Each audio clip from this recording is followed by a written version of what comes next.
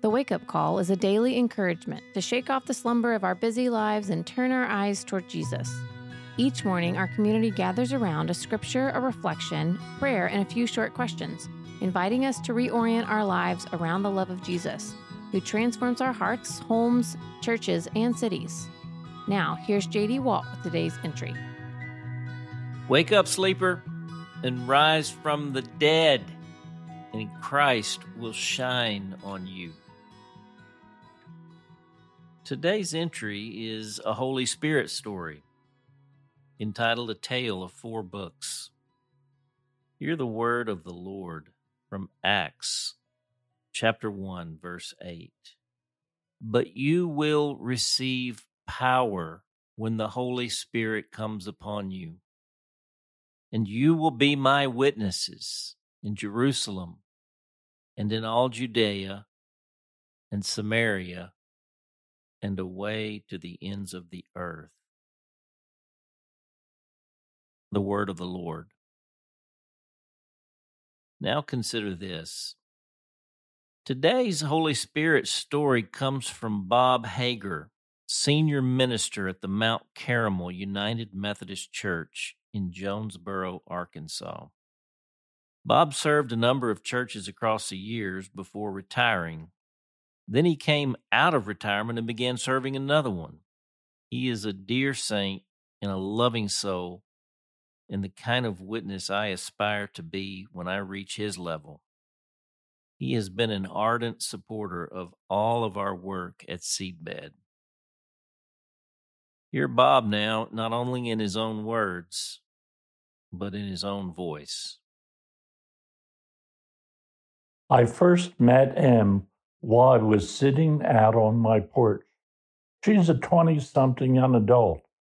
I was reading a book. She asked me what I was reading. I told her what I learned about God in medical school by Dr. Troy Vines.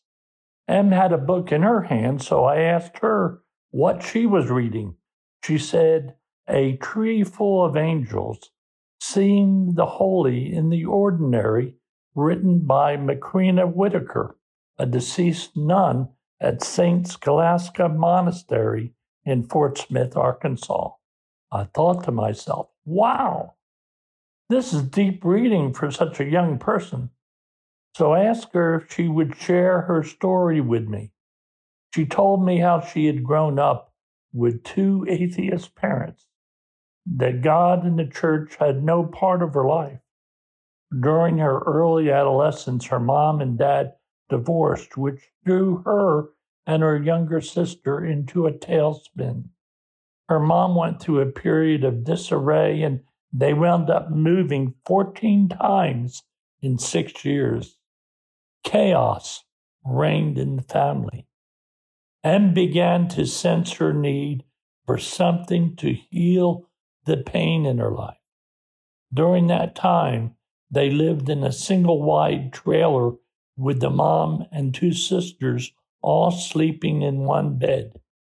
It was during that time a friend gave her Tim Keller's book, The Prodigal God, Recovering the Heart of the Christian Faith.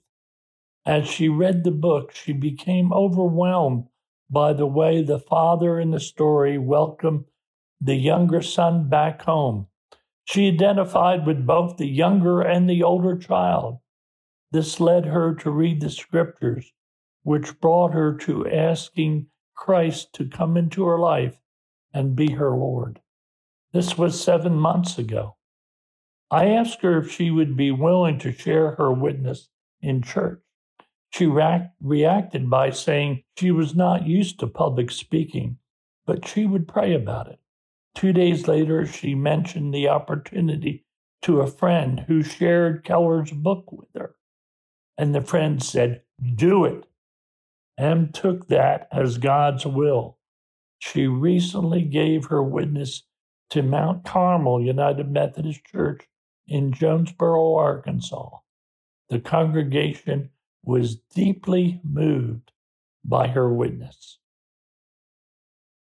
Wake up, sleeper. This is how it happens in ordinary, unsuspecting, and often surprising opportunities.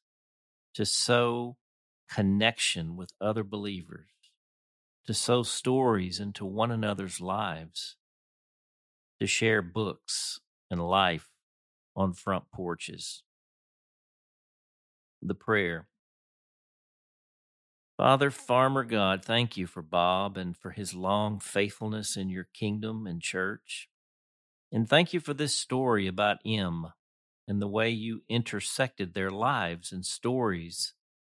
And now for the way this work of grace has been sown into his church. Prosper Em in her faith and life, and bless her for her perseverance and her willingness to share what you have and are doing.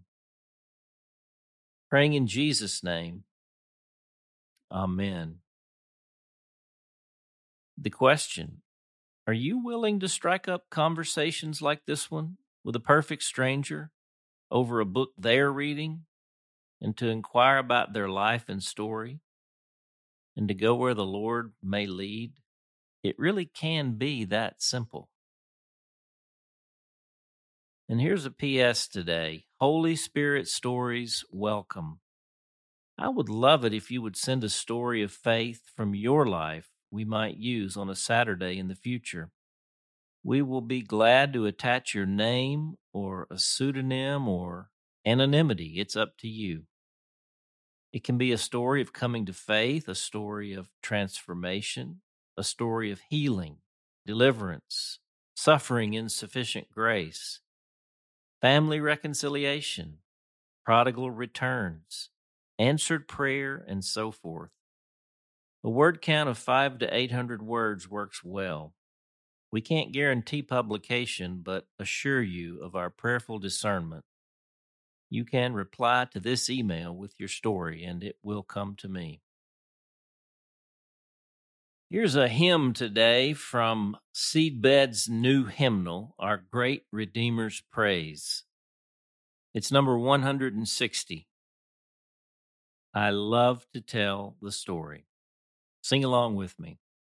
I love to tell the story of unseen things above, of Jesus and his glory, of Jesus and his love. I love to tell the story because I know 'tis true. It satisfies my longings as nothing else can do. I love to tell the story, 'twill be my theme in glory, to tell the old story of Jesus and his love. And the last verse, I love to tell the story for those who know it best, seem hungering and thirsting to hear it like the rest. And when in scenes of glory I sing the new song, will be the old story that I have loved so long. I love to tell the story, will be my theme in glory, to tell the old story of Jesus and his love. Amen. For The Awakening, I'm J.D. Walt. We hope that today's entry challenged and encouraged you. And thanks for listening to The Wake Up Call, powered by Seedbed. Be sure to share this with a friend, leave us a rating, and subscribe wherever you prefer to listen to podcasts. Find out more and join the movement by visiting our website at seedbed.com/wakeupcall.